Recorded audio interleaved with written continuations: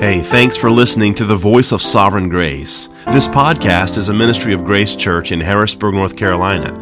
You can check us out on the web at graceharrisburg.org. Please turn with me this morning to Acts chapter 20 as we prepare today to ordain and install several men as officers at Grace Church. I want us to consider the words of the Apostle Paul as he bid farewell to a band of elders that had become near and dear to his heart. Let's hear what Paul charged them to do.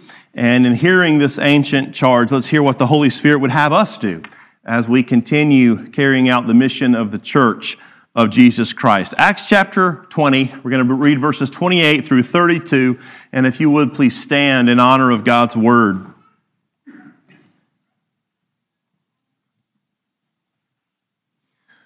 Pay careful attention to yourselves and to all the flock in which the Holy Spirit has made you overseers, to care for the church of God, which he obtained with his own blood. I know that after my departure, fierce wolves will come in among you, not sparing the flock. And from among your own selves will arise men speaking twisted things to draw away the disciples after them. Therefore, be alert, remembering that for 3 years I did not cease night or day to admonish everyone with tears. And now I commend you to God and to the word of his grace, which is able to build you up and to give you the inheritance among all those who are sanctified. You can be seated. Let's pray together. Father, thank you for your church. Thank you for redeeming her and sanctifying her. Thank you for equipping her for every good work. And now may we, as members of your pure and blameless bride, bear the name of Christ well. May we fulfill the responsibilities you've laid on us in our moment of church history. And may all things pertaining to your people lead to the glory and exaltation of her head, the Lord Jesus Christ. Holy Spirit, may we hear what you would have us hear. May we do what you would have us do. May we be what you would have us be. We pray in Jesus' name. Amen. During one of Paul's missionary journeys, he traveled to the city of Ephesus, where he planted a church. Scripture tells us that Paul stayed in Ephesus for 3 years. And you can imagine how close he would have gotten to those Ephesian Christians, to this new congregation during that time. Sometime later, Paul found himself in his travels near the city of Ephesus, but he was in such a hurry to get to Jerusalem on important business that he didn't have time to go and visit these dear friends in Ephesus. So he summoned the elders of the church to come and meet him. We know that Paul would eventually make it down to Jerusalem. We know that he would be arrested and taken off to Rome. We know that after many years of incarceration, he would eventually be executed. Well, Paul didn't know all the details of what would happen to him, but he knew that he would never see the believers in Ephesus again. And so we come to Acts 20, and we read about Paul's meeting with these elders, and we know that this is, for all intents and purposes, Paul's swan song, his last charge to these leaders whom he had come to love so dearly. You know, when you're saying goodbye to your family as you head out the door on a Monday morning for work, you don't necessarily say profound things because you know you're going to see them again in just a few hours. But when you see someone for the last time, the tone of the conversation changes, doesn't it? When you're seeing someone for the last time, you know this is the last interaction you're going to have with them, and so it heightens the importance, the significance, the depth of communication that's happening. And this is the nature of Paul's conversation with these Ephesian elders. So what does Paul say to them in this moment? What does the apostle of apostles deem most necessary, most essential as he conveys to them one last charge? Well, we're going to consider what he has to say, the details of what Paul says to them. But as we consider these words this morning, I want us to recognize that Paul's charge to these specific men at this specific moment in redemptive history is really a universal charge to the church of every age. These are not the casual words of a dad leaving for work. They are the weighty, profound heart pleas of a spiritual father who is concerned for the eternal souls of his spiritual children. And as such, they're applicable to the church in every age. We could say this is what Paul would say if he were here with us today at Grace Church. as we prepare to launch 4 new officers. Now, as we see what Paul has to say, I recognize that he is speaking to the elders in Ephesus, and so I'm going to primarily direct this sermon to the elders of Grace Church. But I'm also going to try to draw out the principles embedded in this text and apply them not only to the elders, but also to the deacons and also to the congregation as a whole. There are implications in this passage, I believe, that are applicable to every one of us who are here this morning. So with that background in mind, what would Paul say to those who have been called as elders to lead Grace Church? I think he would charge us with 3 admonitions. First, he would tell us to be attentive because the calling is important. Be attentive because the calling is important. Notice how every phrase of verse 28 highlights the significance, the weightiness of the call. Verse 28, pay careful attention to yourselves and to all the flock. In other words, be aware. Get your mind in gear for the task. Have a keen sense of situational awareness for yourselves and for all the flock, the church. So it's a call to attentiveness because the job of an elder is an important job. Why is it so important? Well, first of all, because the one who has called you to the job is none other than the Holy Spirit. Verse 28 says as much. It's the Holy Spirit who has made you an elder, an overseer in the church. Men don't call themselves to this task. It's a God-given call. And that certainly increases the weightiness of it, doesn't it? I get amused at my kids when they're doing some chore and one of them tells a sibling, hey, you need to do such and such a job. Inevitably, there's some resistance. But when the commanding brother says, Dad said you have to do such and such a job, suddenly there's compliance. That's a horse of a different color. Why is that? Well, it's because a higher authority is issuing the command. Well, imagine if the commanding officer is God himself. If he's the one who's saying, do such and such a job and do it in this way, that is a weighty, profound, important, significant call indeed. And so we do well to be attentive and alert in our doing of it. But look at the next phrase. Paul says, to care for the church of God. To care for the church of God. So the source of the call is the Holy Spirit. The nature of the call is to provide care for the church. This isn't needless, busy work that we're being asked to do. We're being called to the sacred task, the holy task of caring for the church.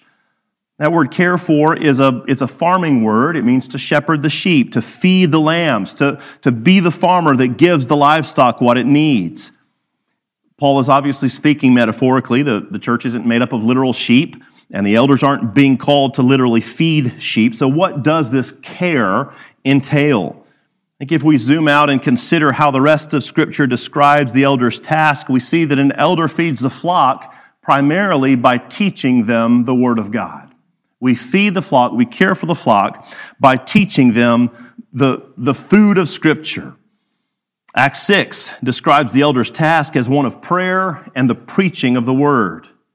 Titus 1 lists only one skill that is a prerequisite for performing the task of an elder, and that skill is the ability to give instruction in sound doctrine. Ephesians 4 describes the elder's task as one of equipping the saints for the work of ministry. And how does that equipping happen? Paul says, through speaking the truth in love, rather than by being carried about by every wind of doctrine. And Hebrews 13 describes the leaders of the church as those who speak to you the word of God. So the elder is to care for the flock, most specifically by teaching and preaching the word of God. This is important work with far-reaching consequences. So the source of the call is the Holy Spirit. The nature of the call is to shepherd through teaching, a very profound and crucial task. Notice also the object of the call. It's not just any old group of sheep. It's the group of sheep that Jesus Christ has obtained with his own blood. If Christ has died for the church, then the call to shepherd that church is as serious and weighty a call as it gets. This isn't something we take lightly or dismissively. This isn't something we'll get to when we can. It is of utmost importance, something we need to give full attention to. So first, Paul tells us to pay careful attention to yourselves and to the flock. Now, before we look at Paul's second admonition, let me take a moment to apply this first charge to the deacons at Grace Church and to the congregation as a whole. Deacons, you have also received a call from the Lord. It is different in nature than that of the elders' role, but it is every bit as much a call from the Holy Spirit to serve the flock for which Christ has died. And so your role of serving and meeting the benevolence and practical needs of the body is also a profound and weighty calling. Not something to be taken lightly, not something to be performed half-heartedly, but something to give your full attention to. And church, if God has called the officers here to perform these roles for your benefit, and He has, then it is in your best spiritual interest to heed the leaders, to encourage them to fulfill this calling. Hebrews 13:17 says, "Obey your leaders and submit to them, for they are keeping watch over your souls as those who will have to give an account. Let them do this with joy and not with groaning, for that would be of no advantage to you." Well, Paul continues then in verse 29 with the second charge. He tells us, secondly, to be alert because the opposition is dangerous. Be alert because the opposition is dangerous. So see in verses 29 through 31 that the opposition faced by the church will be severe, it will be subtle, and it will be constant. Paul says in verse 29, "I know that after my departure, fierce wolves will come in among you, not sparing the flock." You know, wolves and sheep don't mix very well without dire consequences for the sheep, right? So the threat Paul describes here is a severe threat. It's a dangerous threat. The other thing about wolves is they don't generally announce their presence. "Hey, everybody, I'm a wolf. I'm here to destroy you." No, they're sneaky. They're subtle. Paul says in verse 30, "And from among your own selves will arise men speaking twisted things to draw away the disciples after them." I mean, how subtle is that? These wolves aren't out there in the world identifying themselves by wearing rainbows and posting about how much they hate God. These wolves are among the sheepfold. They're in the church, right under our noses. In other words, they look like sheep. And so the damage they cause is deceptively subtle. Notice how they deceive.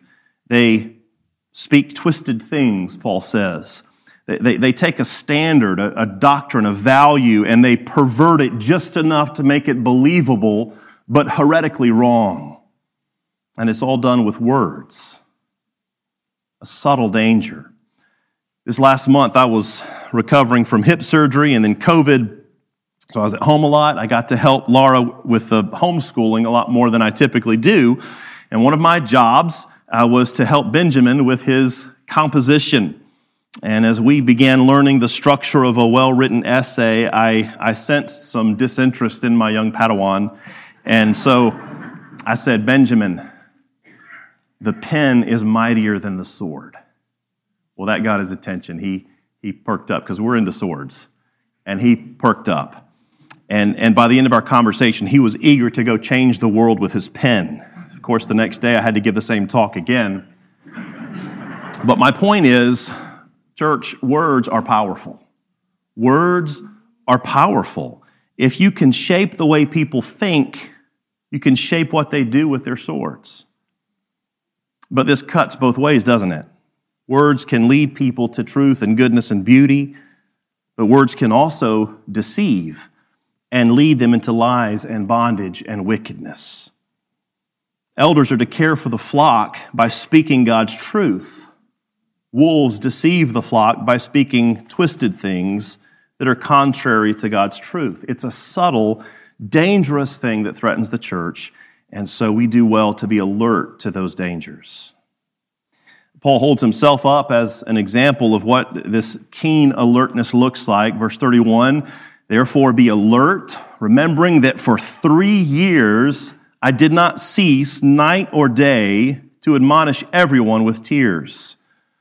The sort of alertness we're called to exercise will involve a lot of time and a lot of energy. We have to be as constant as the opposition. And brothers and sisters, the opposition is relentlessly constant. Over in Matthew 10:16, Jesus describes what this constant alertness looks like. Jesus says, I'm sending you out as sheep in the midst of wolves, so be wise as serpents and innocent as doves. Now, that's an interesting analogy. Serpents and doves cannot be further apart in temperament, in character than they are, but we are to take on certain qualities of both of these extremes. If we're merely innocent as doves, in other words, if we're naive, the wolves will prevail at the front door. If we're merely wise as serpents, in other words, if we're heartlessly shrewd, the wolves, I believe, will prevail at the back door. We must handle the wolves like snakes and handle the sheep like doves. That's hard. That's painfully difficult work, but this is what it means to care for the church. Deacons, your role as servants of the flock is not wolf-free. Those of you who have served as deacons for any length of time know this well. Wolves don't just attack the doctrine of the church, they also attack its unity, its practice, its reputation. In fact, the very office of deacon was established to ward off this very sort of attack on the unity of the church. In Acts 6, there was a growing division between the Jewish and Gentile members of the church, and it was the deacons that were charged with reestablishing and preserving the unity of the body of Christ. Church, if you know that people will spring up from within the body to try and draw the minds and affections of Christians away from the truth, then make sure you're not vulnerable to these subtle perversions of truth. Know the Word of God. Listen attentively to it when it is preached and taught in this church. And don't be prone to the novel, the sensational, the twisted, because there will always be an eager wolf ready to scratch that itch of novelty and perversion. Very quickly, then, let's consider Paul's third and final admonition. He's told us to be attentive because the calling is important. He's told us to be alert because the opposition is dangerous. Finally, he tells the elders, be assured because God will sustain you. Be assured because God will sustain you. Verse 32. And now I commend you to God and to the word of his grace. It's a very heavy burden that you men are about to shoulder, the burden of feeding sheep and fighting wolves. So where do you look for the encouragement, the hope, the security you need for the task? I think if we're honest, we often look in all the wrong places. Paul doesn't say, and now I commend you to your library where you can find all the answers and objections that you will face. He doesn't say, I now commend you to your wife who will keep you encouraged and motivated in the fight. He doesn't say, I now commend you to your fellow elders and colleagues who will stand shoulder to shoulder with you as you ward off the wolves. All of those things are wonderful blessings that to be sure are divine helps to us. But notice what Paul commends these elders to. He says, I commend you to God and to the word of his grace. Unlike all of those other things to which we run for encouragement and motivation, God and his word never change and they never fail. Look at the two effects of this commendation. First of all, God, through his word, equips you for what you've been called to do. Paul says, I commend you to God and his word, which is able to build you up. Able to build you up. That verb, build you up, means to improve your ability to function effectively, to make you more able than you were before.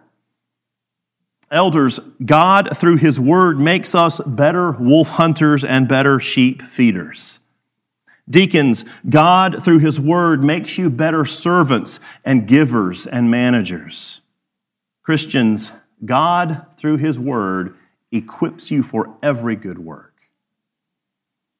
But that's not all it does. Paul goes on, and to give you the inheritance among all those who are sanctified. So God, through his word, not only equips you for what you've been called to, but also God, through his word, will complete what he has started in you.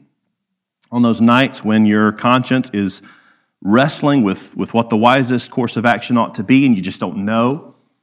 On those days when your heart is grieved over a Christian brother or sister who is flirting with the wolves. in those moments of exhaustion or elation, of fearfulness or faithfulness, remember, God will finish what He has started. He will lose none of His elect. The church will triumph in the end because Christ has already triumphed. He who began a good work in you will bring it to completion at the day of Jesus Christ. And so elders, deacons, Christians, be attentive, be alert, be assured, because God's truth matters and God's truth will ultimately prevail. Let's pray.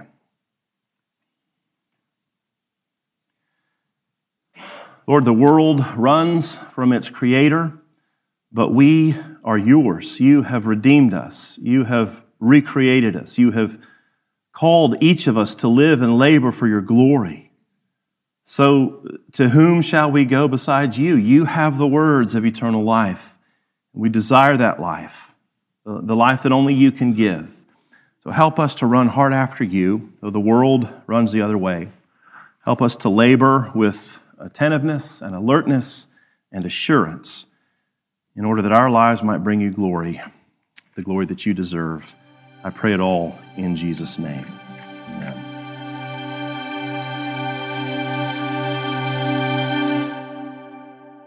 Thanks again for listening to our podcast. If you're ever in the Charlotte area and would like to visit Grace Church, we'd love to meet you.